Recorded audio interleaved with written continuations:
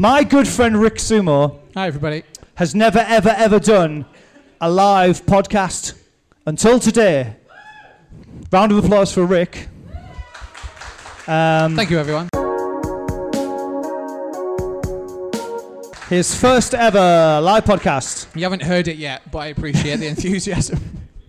So, Rick doesn't know what he's doing. I really don't know what I'm doing. But first of all, can I do an intro? Is that okay? Of course you can. Sorry. Crack on. Is it recorded? It's your night, yeah. Fucking hell. This is really embarrassing. And thank you all so much for coming. And I'd like this not to be about a book, because that was like a lockdown project that got out of control. And I'm literally really... I'm trying to find the word all day to describe it. And I think embarrassed is the word that I keep coming back to. It's really embarrassing. So thank you all for being so nice about it. Thank you for Rick for wanting to do a podcast about it. Thank you for coming tonight about it. And it would be good if we were just going to talk about old days and old things. Forget about books. I'm not here to sell books, although there are some hardbacks available just behind the counter. If anyone would like a nice Christmas present for somebody and you were sad that the hardbacks are all sold out because they're so good and popular, then there is a handful left, almost as if I planned it. But let's forget about books and forget about sumo maybe. It's just so nice to see everybody because we are at an age... I do go on, don't I? We are at an age where we're a bit older and we don't go out and we don't see each other as much. And we're at a point where it's like, what? Weddings, and then it's going to be funerals. So it's just really nice to see everybody. So thanks for coming. And welcome to the first ever live Rick Baker podcast. Hi, everybody. I'll try my hardest not to drag this out. I understand that you all might have lots of questions and will probably be interested for a bit, but at some point you just want to get pissed and hang out with your mates. So I won't drag it out for too long. But if you bear with us, I think we'll have some interesting stories, some things to talk about. Me and Phil, as you may or may not know, worked together for a long time. We've been friends for a long time, so we could talk for a long time. I'm going to try my hardest to keep a lid on it. And try and keep it interesting. So thanks for coming. And although Phil was like, this is about getting together and friends, and it's not about a book. I mean, the reason we're all here is because of a book. So I think we'll probably talk about that for a bit, if that's okay. I don't even know how to sit. How do you sit at a thing like this? I don't know how to write a book, let alone have a book party. And Dana said, if you two are just going to talk for an hour, that's going to be so boring. So. Yeah. I joked about putting a timer up, didn't I? Yeah, we probably should have. I wore a watch especially. I have a watch, yeah, okay. There we are. So what on earth possessed you to write 500 words about sumo? 500 words? Yeah.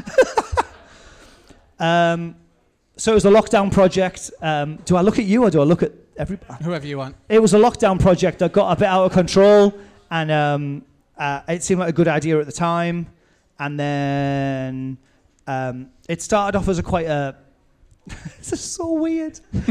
It started off as like a really interesting creative thing, and then it turned into a massive admin task that I didn't enjoy. And then my boss gave me his old PlayStation 4, so I just stopped it for a year.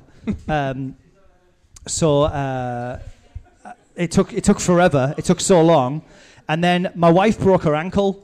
Well, she didn't break her ankle, but it was really badly damaged because she fell over a bar stool in the kitchen. I don't know how that happened. And Claire she had a foot up, like covered in ice and peas. This is true. There's a point to this. Yeah. And she knacked a foot. And it was like a Sunday afternoon. So I said, look, I'll just take the kids out for the day. Just keep your foot up, elevated. And what I'd done at the same time as that is I'd finished the book. I've had 3 of these beers. These beers are fucking lethal, Dan Briggs. Keep going. So I'd printed the book. I'd finished the book, right? Yeah. And then I'd printed it on A4 paper at Service Point, like we used to do. And like Nigel had printed it. It cost me fucking 30 quid. And it was like, for the 90% of people in the room that didn't work at 10 feet tall, Service Point's where we used to get stuff printed. They used to print out posters. To make these references relevant all night. Yeah. So I'd finished it and I'd printed it. And I thought it would just be a thing for me. I thought it would be interesting. Yep. And it would just maybe live in the loft. And I said to Claire, do you want to read that? Like while we're out? Yeah. And bless her, she sat there for 8 hours and she read it front to back. And she said, it's fucking brilliant. I was like, no. But the thing about Claire is, like, she's so honest. Like, if I buy a jumper, she's like, that's awful. Like, just put it in the bin. And I'll put it in the bin because she knows. And she's very, very honest with me. And that's where it kind of went from there, really. I thought, well, she would tell me if it was shit. So. Yeah. But what was the motivation behind going, I want to get all this on paper? Was it for your kids? I mean, I wrote a book about fucking plug or what, but Rick wrote a book. I wrote a book about it's really good. Like getting signed in a really shit band and the tribulations of touring shitholes for a year, and playing drums in a death metal band that not that many people cared about. But I wrote it because there was loads of stories that I used to tell people when I bumped into them that I thought were quite funny, and I was really worried that when I'm 90 and I've got dementia that I'd forget all of these stories. So I got them down on paper so that I could reflect on them. Is that why you wrote a book? I like that you've took it back to getting old and death, because that's coming for us all. I'm sorry.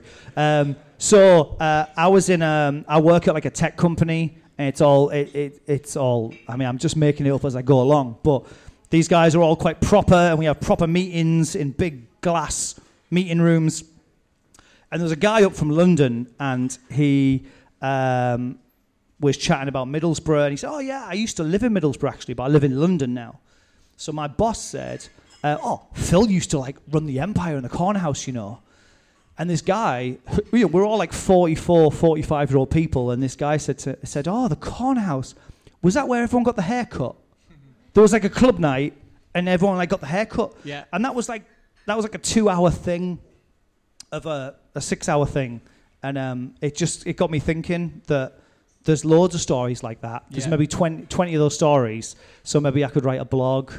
I'm still finding this really weird. I don't know how to sit. So right. Sorry. Yeah, it's so fucking weird. And yeah, so I thought it could be a blog. Yeah. Or it could be a... is it an hour yet? Yeah, and it turned into a book. Does anyone write blogs anymore? Is that a thing? Like, or is it just vlogs on YouTube? I don't know. I can't keep up. But you know what I did? I found Haxed. Yeah. Who remembers Haxed? Hands up. Some audience participation, keep everybody engaged. So Haxed was like, there was like Haxed and the New Lev Yashin Forum. Who remembers the New Lev Yashin Forum? Yeah, shout out Henry. So that was like the source of truth. Yeah. And Haxed is still there, and God bless Haxed and Caroline and Ash and all those people. Remember Ash, yeah. They just kept it there, it's not deleted. So every set list, every gig, every, just Stubbsy writing stuff forever. It's all there. It's mint. It's like a nice little archive of history. I think Sumo was interesting. Do you think that there was any other club nights across the country that kind of captured what we managed to capture? Do you know of any? We travelled around. We did a lot of research of other nightclubs around to maybe pitch their ideas, but so I could never find any that were doing it quite the way we did. Maybe it's so our boss, Graham. Yeah. Hello, Graham, if you're listening. Graham used to. What noise was that? So Graham would always say to us, like, what's the thing like we should be doing, the biggest and the best things, and he was always kind of challenging us in a good way. Looking back in a good way, to do like the biggest and best things we could. So we, like Rick and I and Dana and loads of people in this room who worked there, we would constantly look like what's happening in Ibiza, what's happening in New York, what's happening in London. As like cheesy as it is, but we used to sit there and Google that all day. Yeah. And it was just the same stuff. It was like foam party, 80s party, 90s party, VIP party. It was so boring. And so yeah, I think that what Borough had... I keep kind of catching myself that this is so weird. I think what Borough had was mint, wasn't it? And it was absolutely class, and it was a bit unique. And the other thing that happened, and I mentioned this in the book, if anyone's managed to get through it all, well done, is that we would constantly have a stream of people who would go away, because these 18-year-olds who would come to our nights would turn 21 and they'd all fuck off to uni, to Leeds, to London, or wherever. And it would be like, I'm never coming back here again. Like Teesside, they would have like the leaving party and the be in the lounge, and they'd had all the Empire specials, and they'd had the Black Russians, and they were fucked. And they were like, see you later, Borough. Yeah. Like, I'm getting out of this shit small town because I'm going to Newcastle, like, whoa, get you, fuck. You know, like, wow. And then you'd see him in a year, and they were like, there's nowhere like this. Like, I'm so glad to be back in Borough. Yeah. And Dana said I was a little bit harsh on the Empire in the book, and I had to tone it down a little bit. Yeah, they were a fucking nightmare sometimes. Yeah, but I can vouch for that. I'm really glad that she very kindly read it early days and kind of gave me loads of feedback, as a few people did here. Thanks, because it was easy to forget like how good it was, if you know what I mean, when I was bitching about it in the first draft, which was a lot more bitchy, I'll be honest. Yeah, I toned it down a bit. So right. Did that answer your question? What was your question? I think so. I can't remember. It's interesting that you make that point, though, because the end of Sumo itself was a bit strange. It was a bit mad in controversy. You've gone there. Huh? You've gone there. I've gone where? There. I don't know. Sorry, go on. I thought you meant my microphone. Oh, no. I was like, I can hear it. Am I hallucinating? We're going straight there. But I guess my point is, lots of people probably had questions about like what happened, why it happened. I'd obviously left working for 10 Feet Tall at this point, and I just saw like a shitstorm on the internet basically, and probably rang you and went, "What's going on here?" But I think it was interesting to see it in paper, and you mentioned in the book, even just writing it down, it actually felt quite pedestrian and a bit funny. But at the time, it was like some shit had gone down, because we were all, whether we like it or not, really connected to sumo, whether we still went or not. I think the interesting thing about sumo is that everybody felt connected to it in some way really personally, a lot more than other club nights. You mentioned about people disappearing and going to other crazy big cities. I thought it was a big shock because I moved to Leeds, which is an hour's drive away. And I think about a week, I actually had my leaving party, Skindred played in the corner house. Had some shots with Benji, thought I was a rock god, and probably like the next week came back for sumo because I was like, it's quite good in Leeds, but all my mates is like still up here. So my point was that people, for whatever reason, feel really personally connected to sumo, and I'm still not quite sure how we managed to do that, and how we managed to kind of gather people in that insane scene and get all those feelings. So when it did go tits up, there was a lot of emotion behind all of those posts, and perhaps people like the Empire, who were like, oh, we'll just take this thing because it's all right, like it's just a name. It was actually much more of a name, really, wasn't it, to a lot of people, and that's why a lot of people got upset, I think. So how did you manage to create that magic sauce for sumo? Was there a recipe? Do you know? Did it just happen by chance? Do you mean sumo sauce or like the magic sauce? The magic sauce. I don't want to know about your disgusting burger sauce that you make. No, sumo sauce was the thing. It was funny because Dana and I saw Basecamp selling sumo sauce, and we laughed, didn't we? Dana invented sumo sauce, which you know because you've all read the book. So I know what you mean, and I think like to not wanting to be, I'm still like mortified and embarrassed and cringing myself inside out. Honestly, I swear. I know. I'm still like mortified by the whole thing. So not wanting to discredit us or everything we did. Loads of us here were like the team. But I think we got lucky in a bit of the way because it was there's no such thing as like TikTok or Snapchat or Facebook, and people were just freer and people were just a lot less self-conscious. And don't laugh, I've had 3 of these crazy beers. I can't talk. So, and guitar music was just mad popular, and people just wanted to go out and get fucked up, and it didn't matter what your hair looked like. And I mentioned this, there's a definite turning point for me, because we used to buy a lot of hats, and we used to give everybody hats, because hats, if you buy enough of them from China on the internet, they're really cheap, and people would love a free hat. So there was a turning point, I think, in civilization, bear with me here, where you would give out free hats, and there would be a queue of people like, oh my God, free hats. Like, please, can I have one? How much do you want? How much are the hats? Like, I was in the Empire cellar one Christmas, mooching around for something else, and I found this box of fucking sprouts, and VK had sent these, it was like a big cotton sprout that you attached under your neck with a little Velcro bit. And I said to Peter Hope, legendary assistant to the regional manager of the Empire, I said to Peter, what are these sprouts? He's like, mate, they've been down here for 4 years. These are the most embarrassing things in the world. Nobody would want to put a sprout on their head. And I fucking carried these boxes, like dusted the rats, get the rats off the boxes.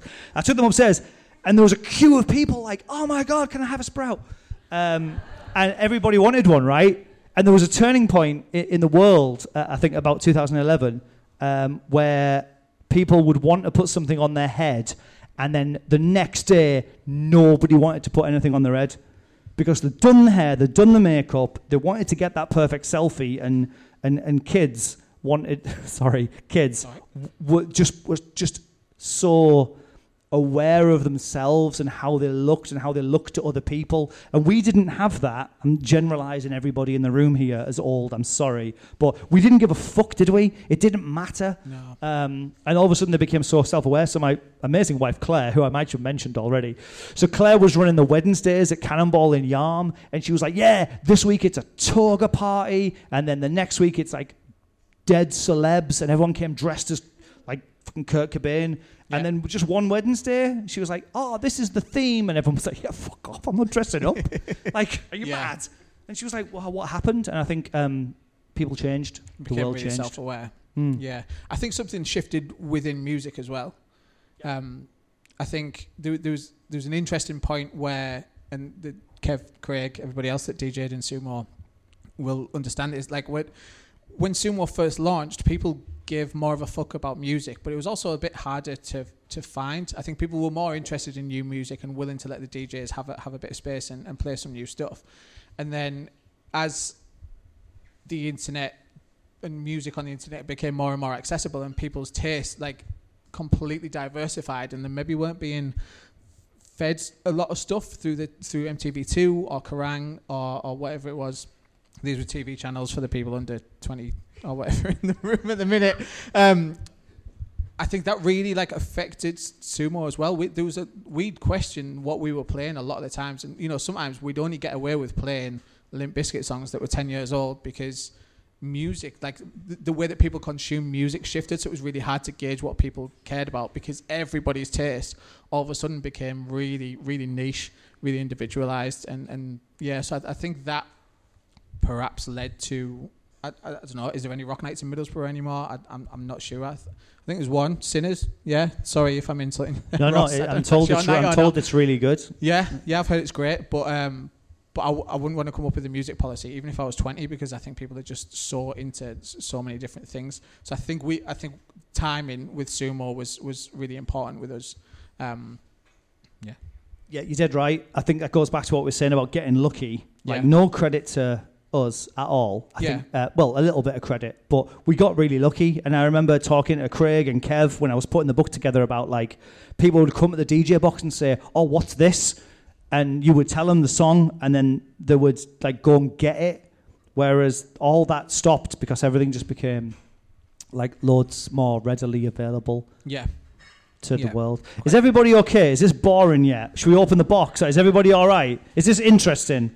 Aaron's got a thumbs up. Good. I've got like two questions before we get to the I box. can talk for days. I'm really concerned. Me and Phil have known each other for a long time, and as I said earlier, we could talk for 40 Everybody pages. shifted really uncomfortably then. He's going to fucking keep going. We're not going to.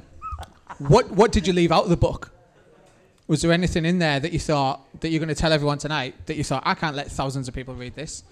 Gives a juicy story. That's a good question, Rick. Thanks. I took loads out of the book because... how should we answer this question? If anyone's finished it right... There's a group of people that know what went on in the Empire there. Oh, go ahead. Is he going to say it? Is he going to say it? I don't even know what it is, but I'm glad that you're all enjoying this.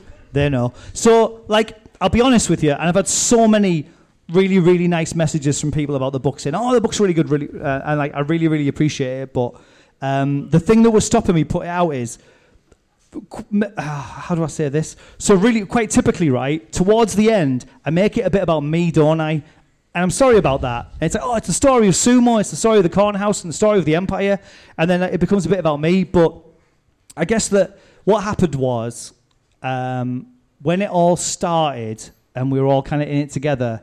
It was a really happy, amazing thing, and we were just doing it. I don't know where I'm going with this.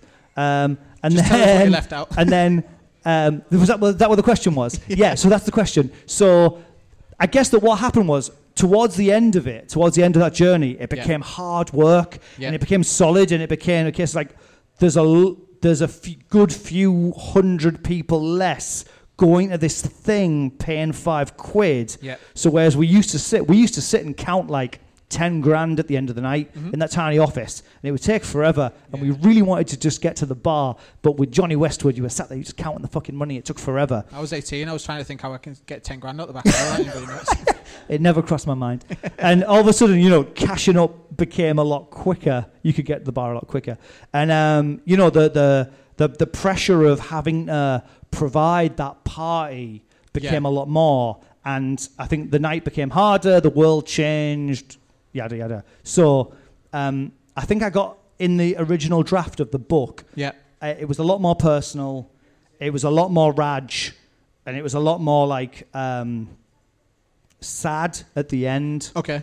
But like, if anyone ever wants to put a book out, if you go over 500 pages, it costs loads more money to print. So I was like, oh, okay. So I just deleted loads of emo shit from the end. Okay. And I think it's a better thing for it. Yeah. Did that answer the question? You didn't tell me any specific stories. There's no gossip there. All right, I'll tell you the story, right? I've got an amazing story, so I'll tell you this one, right? So, I'm going to kind of answer your other question as well, which I didn't do. And so I left Sumo and the Empire and went and got a different job, and I didn't have anything to do that anymore. I didn't set foot in the Empire for about a year, right? And then, can I tell the story? I'll tell the story. I can delete it out of the recording. You can edit it out, right? So I'd been out of it for about a year, and then the Empire were like, oh, we're just going to like fire 10 feet tall, and we're just going to do like a Saturday ourselves. We're just going to do a Friday ourselves. Do you want to do it? And I was like, oh, if I don't do it, someone else is going to do it. Like, you know who else would do it? So I was like, oh, I'll have to fucking do it. So I did it. And then it all went a bit tits up with Facebook, because there was this Facebook page called Sumo, and it had 25,000 likes. Yeah. And like, ironically, I worked at a social media company at that point. I was running like £1 million campaigns for Domino's Pizza and Costa Coffee and Anytime Fitness. And I'm not being a dick, but I knew a lot about Facebook, and I knew that this 25,000 fan Facebook, it didn't mean shit, because it's to do with algorithms and ads and common interests. Anyway, so we got into this mad internet fight over this Facebook page. And it was quite public. It was very, very. It got played out in public, and I imagine there was like, Graham really should have had the Sumo Facebook page, and the Empire, which includes me, because at that point I was the Empire, I was the evil Empire, just as much as you, Mrs. And we didn't steal it, but like, just think about who has your passwords. It's just a life rule. So. Facebook, Mark Zuckerberg very rightly said, 10 feet tall, this is your Facebook page. You should have this. Yeah. So that was that. And then there was an Instagram. Now, Instagram wasn't owned by Facebook. It was a completely independent thing. Yeah. And 10 feet tall's next thing was, we need to get this Instagram page, because Fang Fridays, which was me and Kev and Dana and everybody and Danny, it was just Sumo. Yeah. We had that Instagram page, and 10 feet tall didn't, and they really, really wanted it.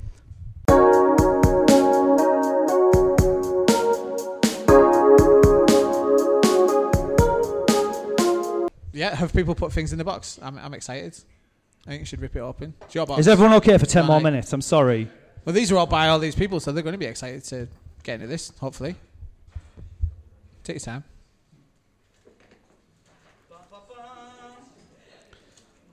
This is like watching my 1-year-old open a Christmas present. You just kind of want to do it for them. Oh, God. Shit. Yeah, you did a good job. I knew you'd be prepared. When I texted you asking some questions about tonight, I was like, why am I even asking him? Do you know what they say? There was an audible sigh And the amount of them came at out. the amount. Here we go. Okay. Okay, so we got some on the email QR code, Okay. and I got loads in advance, so I printed them out like a good boy and cut them up. And they're here. Do you want to read some and I'll read some, Yeah. and we can talk about them? You're the only person I know that has a printer. There's a good... I'm old. There's a good one. Was there any other bands that you could have booked for Sumo, turned down for them? Sorry, okay, right. This grammar on this is awful. Was there any other bands that you could have booked for Sumo, you turned them down, but they then went on to become massive? Don't know, what's there? Nah, I think we booked them all. I can't think of any. I don't know.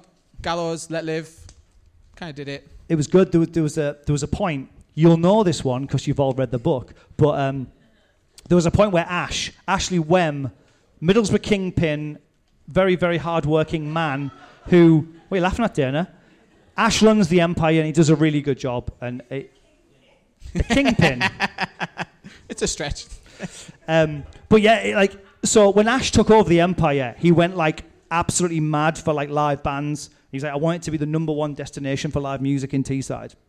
And he knew he wanted play back on a Saturday night, and he wanted Sumo on a Friday. And he said, if I can book a load of guitar bands, that's going to help the club nights out. It's going to help me out. They kind of establish the place because it was Sugar Shack. The Empire was just known for Judge Jules, Lisa Lashes, Boy George. So. What? That's not funny. It's true. It was a house music destination, right? So he said, look, I've emailed all these bands. I've emailed these agents. And he did. He just went... it was Dragon Force. Yeah. I think I stage managed that, yeah. Yeah. There was... it would help if I had the list of bands. But there was just loads of mint gigs. Alkaline Trio, Enter Shikari, Gallows. And they were all Ash's bookings. And we were just about to start Sumo. And he was like, look, I've got these 3 gigs. He's like, there's a guy called Slash, but he has a band. And I was like, oh, yeah, Slash would be really good. And he kind of had it. So he had Slash, Deftones, and Queens of the Stone Age. Yeah. And he had them all within about 4 months of each other. And I was like, mate, you've got to make it happen. Yeah. But as just sometimes goes, it didn't happen. It was a good story, wasn't it? Fucking hell. What's next? Moving swiftly on. Claire, your wonderful wife. How many pizzas did you buy on a night, and how many actually made it to the people once you'd bought them from the pizza shop and took them over to either the Corner House or the Empire? We would buy about 20 pizzas. Yeah. We would go 5 to the doorman. I was going to say the doorman, it was an art just getting it past them anyway, wasn't it? You had to give enough to appease them, but also not wipe out your 20 pizzas, because 5 doormen could put away 20 pizzas, really, can't they? So. And the doorman was so nice. It was nice to what's the word? Reward the doorman with pizza because they were so nice to you guys. Robbie Major says, when you said Graham watched all of Anchorman and didn't laugh once, that was the most hilarious part of the book. Yeah. It's true. Your turn. I remember that. He was yeah. I'm gonna scrabble through. Graham's got a very unique sense of humour. He's a very You mean that he doesn't have one? No, he does. No, he does. He does. I'm joking. I've got a lot of love for Graham. He's very. He's just different. This isn't really a question. It's more just a statement from Charlotte. Hi, Charlotte. Charlotte ran our office in a magnificent way. I'm going to interject with a story about Charlotte, actually. Sorry, Charlotte. But when I was 17, I worked at a little place called Garland's, which some of the older people in here might remember, yeah. Charlotte worked at Garland's, and she was the person at Garland's that fired everybody. So we were all terrified of Charlotte. She was. I was looking for you there. Yeah. So one day, my energetic 21-year-old self, or however old I was, I bounced into the 10 feet tall office, and all of a sudden Charlotte sat at the desk. And I'm like, oh, she's here. The Grim Reaper. This is it. Like, my job's gone. Everyone's like, this is Charlotte, the office manager. And I'm like, fuck. They used to call her the Grim Reaper at Garland's. So that's Charlotte. So anyway, so Charlotte's statement was Charlotte couldn't get a £20 budget for some comedy good posters versus the continuous stream of shit that got us bought for Sumo all of the time. Yeah, we felt for you. I'd burn through 20 quid on a piñata. An empty piñata, by the way. I started to go out and buy the sweets for another 20 quid. Charlotte wanted some hats for New Year's Eve, so it was like the Thistle Hotel, Jury's Inn, 350 tickets. It was like 25 quid a ticket. And Charlotte was like, can we get some hats? Because it's like New Year's Eve. And the boss was like, no. We bought like 200 hats a week. Sorry, Charlotte. You can have... I'm just stealing... You can see that I'm stealing the best ones. Should we go to laptop? Because laptop might be people from the room that actually... Yeah, that's a good one. Contributed. Oh, Go to laptop. I'll read this one while you sort laptop out. Okay, thanks, Rick. Paul Genty. Hi, friend. We met working at Garland's. There we are. Why did the bouncers... Wait. Did Genty get fired by Charlotte? No, I didn't. He lasted much That longer would than be me. fucking awesome, wouldn't it? Like, not awesome, but, like, funny.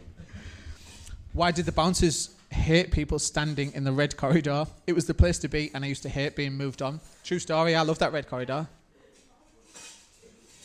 Why did the bouncers... I was too drunk to pay attention to the bouncers in the cornerhouse days. So, I think it was just that they had nothing better to do, and they were just a bit mean, weren't they? The corner house bouncers. Sorry, Simon, I think it was called, head doorman. Yeah, they were just a bit bored and just wanted to shout at people for stuff. Okay. You pinching the good ones? Just while you're firing up No, your that's laptop. You go. Can I read this one? Of course you can. Right, so there's a guy that messaged in, say that. So there's a bit in the book where there's a band called Men, Women and Children who had a bit of a gangbang backstage. And certain members of the band were just shagging loads of people. And that's in the book, right? So Abs, A-B-Z, writes in. I feel like Philip Schofield on Going Live. You don't remember that because you're not old. So Ab says, I was disappointed to read about the Men, Women and Children episode. I was chatting to the drummer outside the club. We got on quite well and we bonded over a dislike of Jared Leto. He stuck me on the guest list for the show the following day and said we could hang backstage. I declined because I was going go-karting with my friends in Sheffield. If I'd have known 15 years later I'd passed up on a ticket to an orgy, then I would have gone. And she said she wouldn't have gone go-karting. I say she, could be he, I don't know. She missed out, I think. That was a good one. Anonymous says, referring to page 339, do you really shower, shit, and then shave? No. Not one to judge, but that's some routine. No, I don't do it in that order. You shit first, right? Do you shit first? Shit, shower, shave. Yeah, there's typos. Thanks, Anonymous. I've got so Danny Jones is in Spain. Danny Jones says sorry in Spain. I'm sure he's good. Hard life. So this is Danny Jones's You Missed This One list. Danny Jones says, do you remember the Empire hack when you could buy a full-size bottle of wine for £9 in the lounge? We booked a Christmas rodeo reindeer for £400, but it was just a rodeo bull and they'd super glued some antlers on it. It's true. It's true. It's true. We had Lucy and the Fuel Girls at Sumo covering themselves in bottles of Jack Daniels. I asked them for a swig. It was cold black tea. Mythbuster. They once destroyed one of John Tasker's lights. Yeah. Sorry. Don't fire breathe past this line. First song, that was like, okay, goodbye, £1,000 to Empire. So I'll give you some context for this next one, right? So Animals v Machines, everyone's second favourite night in Middlesbrough. There was like a little second room and we used to do different things in there. So we'd have like a drum and bass room, or we did a night where just me and Kev only played songs by NoFX and Rancid. Yeah. It was like a 30 capacity little room, and it was like you could do anything you wanted in there. So me and Danny decided to play only hip hop music by female artists, which seemed like a good idea. I wanted to call it Big Booty Bitches, and Danny said we shouldn't do that. Thank God. Remember when we were talking about things that you couldn't get away with now? It was a different time, guys. It was a different. Dana's dying. I'm pitching one of yours. The good thing about Dana coming in, right, was she was very young and she was very woke. And Dana was like, no, don't look at me. Dana was like the barometer of all things. So she would keep us right. I'm still heartbroken. I didn't win the sumo car. Who didn't win the sumo car? Oh. It's a room full of people. Are we okay for 5 more minutes? Is everyone all right? You can still go to the bar and eat pizza and stuff, you know, and like look at all those cakes. It cost me a bomb. Get them down here. Fucking hell. Aaron Shave says, if there were a Sumo All Day or Music Live return organised this year, who would be the type of headliners and up-and-comers you would look to book in 2022? I have no idea. Yeah, I only listen to music from 1997. Stone Temple Pilots would be like pretty good, I think. Sorry, Aaron. Aaron's got 3 questions there. He does, yeah. So in Aaron's opinion, AVM and Uncle Albert's were his favourite places to go. Good shout. I only spent 4 years working on Sumo. Any chance of an Albert's versus Machines one-off? This is it. There you go. That's the answer to that. So we did, Kevin, Danny and I did like a one-off like emo night at the Empire called Thanks for the Memories. We were going to call it the Black Parade, but someone had beat us to it. There's like a national thing that tours up and down the country called the Black Parade. It's just a fucking guy with a laptop. He's making so much money. Fuck that guy. Good night. Yeah, nostalgia sells. Aaron's final statement is, Phil is such an inclusive guy, he even got a dyslexic guy to proofread his book. Hashtag equality for everyone. That explains the typos, doesn't it? It does, right? And like, so all credit to Claire, who read the book, and Dana, who read the book, and Kev, who read the book. So I actually phoned my friend Kia. Shout out to Kia if you're listening. Kia. So Kia, wife of Ian, the amazing drummer. I was at that wedding. They got to say, Kia. Anyway, that's another story. So Kia is like a proper writer, and she's a proofreader. Thanks for laughing, mate. And so I phoned Kia because she like writes books, and I don't know how to write a book. And I said, Kia, I need to proofread this book. And she said, yeah, I can find you somebody. I said, how much does it cost? She said, well, if you want someone who's a bit shit, it's like a penny a word. But if you want someone who's all right, and they'll probably get it done, it's 3 pence a word. I'm passing on all this knowledge because someone in this room should write a book. It's really good fun. So she said, anyone who's like mint, it'll be 5 pence a word. I said, oh, class, like I'll do that. Costs like what, 3 pence a word? That's nothing, right? It's 107,000 words. So it's like 1,500 quid to print the book, to proofread the book. It's a lot more to print it. So I just got my friends to proofread it. Thanks, Aaron didn't tell me he was dyslexic until yesterday. But thanks, mate. I love you. James from Wacko, my good friend Jams. Hi. He says, the breakfast wagon, discuss. Remember the breakfast wagon? So the breakfast wagon, if you went to the corner house, I was at Big Asda one day, and there was a woman who was selling like all-day breakfast sandwiches. Yep. And I said, do you want to come and sell all-day breakfast sandwiches at 4 o'clock in the morning? And she said yes. And she was mint, and the council stopped her like 2 weeks later. Bastards. Go. That's it. There is a man called Joe Purcell has the fastest ever I've pulled, I'm off. He was in the club for 4 minutes. He didn't even make it to the bar. Well done, Joe. Well done, Joe. That's a good one. Matthew Fordor. Hi, Matt. As a nightclub boss, you must have seen some people in some absolute states. Is there one particular mess that you can think of that stands out above all others? Do you remember? No, but what I was going to say, I remember every week at the corner house, you'd go for a piss in the toilets, and somebody would be so drunk that they passed out in one of the cubicles, and the door lads would inevitably kind of beat the door down, drag whoever it was out. And it was always like, it was someone different every week. Always somebody that had just, like, gone out too early, hadn't had the tea or whatever, and got too pissed. Like me today. Yeah. And I remember specifically being in the corner house one night. I used to go every week, and I was absolutely hammered. I was in that toilet throwing up, and all of a sudden there was like and I was like, fuck, it's the bouncers. And I just thought, it was about midnight, and I was absolutely plastered, and I thought, it's my turn. So this is just yeah. To get thrown down the stairs. I'll take my yeah. So they like braid on the door. I opened the door, and they were like, "You need to go." And I was like, "I'm aware. Come on, just drag me out." Got in a taxi home, and I thought, "Yeah, I'll have a better night next week." But every week, it would be one of my friends, it'd be someone I didn't know, but somebody would always get too pissed, throw up in that toilet, and the bouncers would kindly drag them outside. So that's I don't know if I've answered that story, but nice one. That's good. I guess the answer was one time. Yeah, it was me. I was the biggest state that. Well done. Thanks. Congrats. This says, is Steve Foy single? I don't know. I don't know the answer to that. You can ask him. He's the tall one. It says, I enjoyed the story of Dick Valentine. Did you ever see the photos he was sharing on the night of him and his next door neighbour enjoying beers in Dick's back garden? The photos were his neighbour, William Shatner.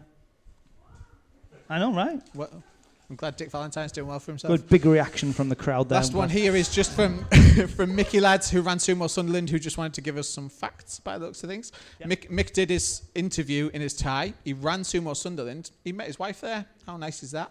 He met his business partner there, Ben, who ran Independent in Sunderland, and he's now the godfather of Ben's kids. Mickey was like the nicest kid. And he's great, yeah. So Kim, Scottish Kim, who you'll remember, Scottish Kim and I ran Sumo Sunderland for like a year, and then we desperately needed to find somebody. So we sat at a table in the local Wetherspoons, and we interviewed people for the job, and Mickey turned up in a shirt and tie. And he's a good guy. Yeah, great. He's a very good guy. Any more on your list? Who was the best apprentice ever? I think we all know the answer to that question. Dana. I know. No. I think that might be it. Cool. Who was the best local band you ever booked? Glass Avalanche.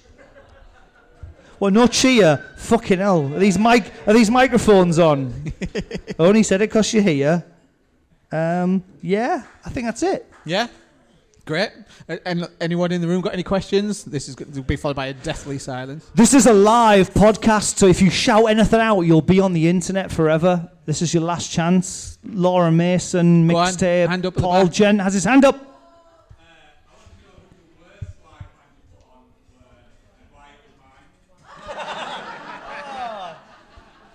Who's the worst band? I don't know. That's quite hard, actually, because we put on some awful bands. I just can't think of any particularly bad one. Do you know what? Like, controversially, right? So we booked Neil Buchanan's band. You know Neil Buchanan from Art Attack. He has a band, and everyone was so buzzing, and he was proper lovely. He was the nicest guy. Yep. And he went to the face painters, and he was doing like Art Attack logos on people's arms. And his band, who are called Marseille, they're just terrible. Yeah, they were. And I can say that now because, yeah. They're really expensive as well. Really expensive. You know, big. What did you say? Fuck what? He fucked your drum kit up. Was he your drum kit? Were you the support band? No way. Fucking crazy. If anyone's read the book, you know the guy that I was buying drugs off, and he just sent some random old woman. That was I fucking phoned. I was like, can you get me some drugs? He was like, yeah, mate, yeah, I'll be there in half an hour. Just some fucking woman turned up. Yeah, I remember that. I've got some great drug stories that I probably shouldn't record. Tell us your favourite drug story, Rick. Once played in the Rock Box. I don't know if you remember Kid Live Band. I was quite good friends with their tour. I ended up really good friends with their tour manager, not because of this, but he came up to me one night and he said the guys are like, love it. They can't believe they could get a Jaeger bomb for £1.50. He was like, they want to get fucked up tonight, like messy. And I was like, okay. And he was like, they want some stuff. And obviously, when you're a tour manager traveling, you don't quite know what a stage manager is going to be like or whatever. I said, yeah. What stuff? And he was like, like some stuff. And I was like, I know what you're trying to say, but I need specifics. And he went, just fucking loads of drugs. And I was like, right. Again, I was like, I know some people, but I was like, but again, I could do with knowing what he went. And he was like, if I just give you 200 quid, can you just get me a bag of like a pick of everything? Yeah. He was like, just some pills, some kets, some MDMA. He was like, just shut it all in. I was like, it's beyond my, I don't think I can do it. I was like, I can give you some phone numbers and you can sort it out yourself. So that's my drug story, I guess. I had a band once ask, because I just don't do drugs. I don't know anything about drugs. Allegedly, by the way. So yeah. And I had a band ask me for some Class A's. I won't do the accent, but they were Southerners. So they're like, oh, can you get me some band? Can you get me some Class A's, mate? So I went to see a person in senior management, and I said, oh, they want some Class A's. That's I don't know what that, by the way. I don't know what that is. And this guy was like looking at me laughing. He was like, what do you think Class A's are, Phil? I was like, heroin? I didn't know. He was like, I'll phone a guy and get some heroin for the band. And he gave me a little bag of white powder. And I was like, here's your Class A's. We should probably stop it there, right? Yeah, let's end it there. I just want to say thanks so much for taking the time to read the book. For me, it was like reading an entire section of my life that I hold quite dear. It was interesting reading it back. There's lots of stuff I forgot in there, and I thoroughly enjoyed it. So well done. I know it's not an easy process. So nice one. Thanks a lot. And that was 1 hour. We did 1 hour. I'm sorry, Dana. She said don't do an hour, but we did. Right. We're going to play some old songs and have some beers, and thanks for listening. Yeah, go get pissed. Have a good night. Thanks, everybody.